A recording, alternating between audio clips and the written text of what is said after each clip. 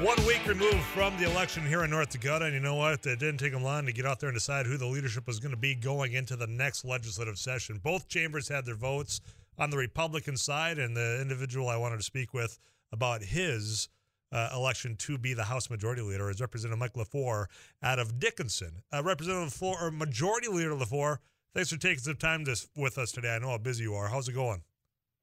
Oh, it's going very well. We're listening to committee reports all day here today and tomorrow, so getting a lot of information for the next session. It's Majority Leader LaFleur. Nobody's ever actually said that to me before now, so I'm going to have to get used to that. Well, it's a title. It's a title earned out there, Representative LaFleur. It's one of those, and it's not. It wasn't a cakewalk. You didn't just walk out there and say, you know what. All right, it's my turn. You had to work for it, and you got your colleagues to say, "Yep, I want Mike over the other one." So, my question is, your first time being in leadership out here, you got a lot of new faces.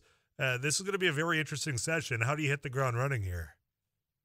Well, actually, I was caucus chair in the 70 session, so I've no problem. And we had 24 freshmen at that time. And we're going to take a very proactive approach toward education and providing information as to the basic protocol for saying things on the floor, committee work, things like that. I've already had about 15 one-on-one sessions myself with freshmen on, how you address the speaker, what happens in committees, what a bill carrier is, things like that. So how to draft legislation. So we've done a lot of that.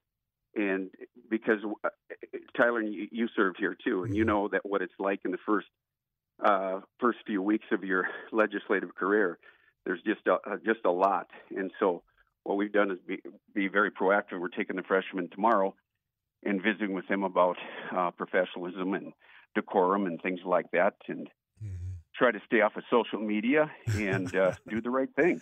Well, it seems like that should be common sense for somebody, but obviously it's not. We've had an incident just in this last legislative session in which, somebody got removed, from that chamber. So is Luke Simons being used as an example of what exactly not to do as far as being a professional? No.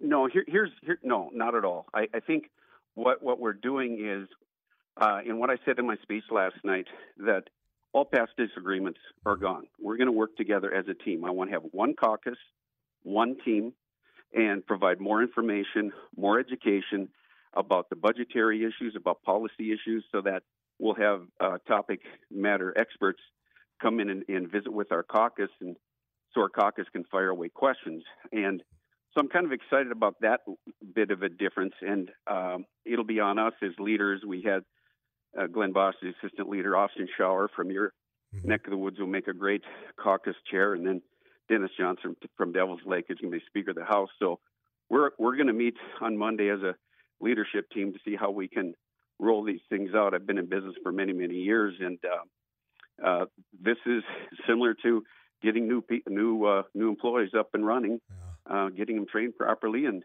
because as you know, Tyler, it takes a lot of time to figure out what's going on around here. Well, it does, and knowing that you're in those 2-day meetings right now with legislative management, I served on that committee, and my thoughts go out to all you guys. It's important work, but boy, these get to be a long couple of days out there hitting all these reports. It does. And a lot of data. Yeah, drinking in from a fire hose to figure out what these committees have been up to.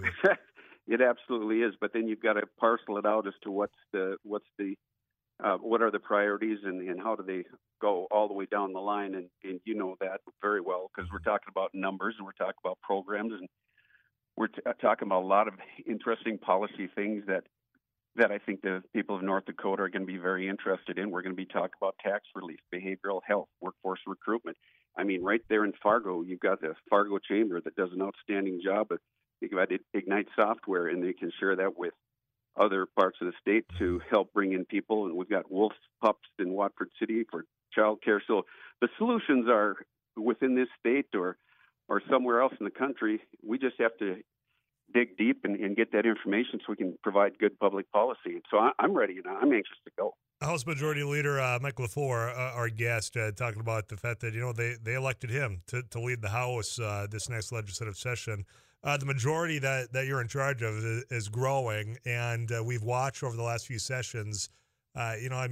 Being a formerly elected Democrat, well, I don't know if there's a coat closet that you're going to be shoving us into, but I say that tongue in cheek, but you got a large number of individuals that you are the elected leader of, and not all of them agree, and I think that comes with numbers there. And it seems as though it's been a little bit more heated, I guess, with that Bastiat caucus. I'm curious, how do you approach that? Is it the one-on-ones? Are you just expecting that, there's going to be a number, from my perspective, and you can tell me I'm wrong if you want, that it's either my way or the highway is the approach. How do you deal with that as a leader?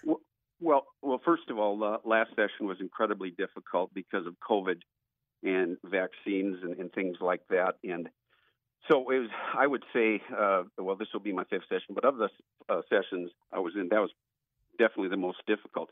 But you get down to, you talk to people. And I've been having many one-on-one conversations, and I'm just telling what the expectations are, and that you're here to do a job, you're here to take it seriously, and we're here to provide good public policy and make smart decisions in budgeting. So that's what we're doing, is being as proactive as we can, having those discussions. Let's have less politics and a lot more sound public policy. I've always been a policy person. I do not like the politics side of it, where we get on newspaper or wherever and just start ripping each other. I don't have time for that. And so I want to make sure that the caucus certainly understands that we're here to do a job and to do it very well. Representative LaFleur, I know how tight you are on time, and I'm glad you had an opportunity to join us and express that, because, if I were a member of that caucus, of the three names I saw, you had had my vote as well. I was happy to see that that's the way it came down. I served with all three of you, and I just know the different approach. And I think just by what I heard, they were right. Final word goes to you before I let you get back to work out there. Okay. Well, hey, I enjoyed the time, and call anytime. I'm always willing to visit about public policy in North Dakota. I'm excited to get going, so thank you for having me today. I appreciate it. Now, you just answer next time we call, and we'll pick up the conversation then, all right? You take care until then. You've got it. Take care. All right. Yep. Yeah, Representative Mike LaFleur, now the House Majority Leader. Now, I want to talk about leadership styles, because we have seen a vast array in North Dakota. And what you just heard is the right approach, in my opinion. And I'll give you what I think the wrong approach would have been if, say, Jim Casper would have been elected. There was an approach prior to Chet Pollard, who also I think had the right approach, and the numbers back it up. I'll explain a little bit more when he come back here. This is Afternoons Live. We're rolling on this Tuesday afternoon. I'm Tyler Axis. Don't go anywhere.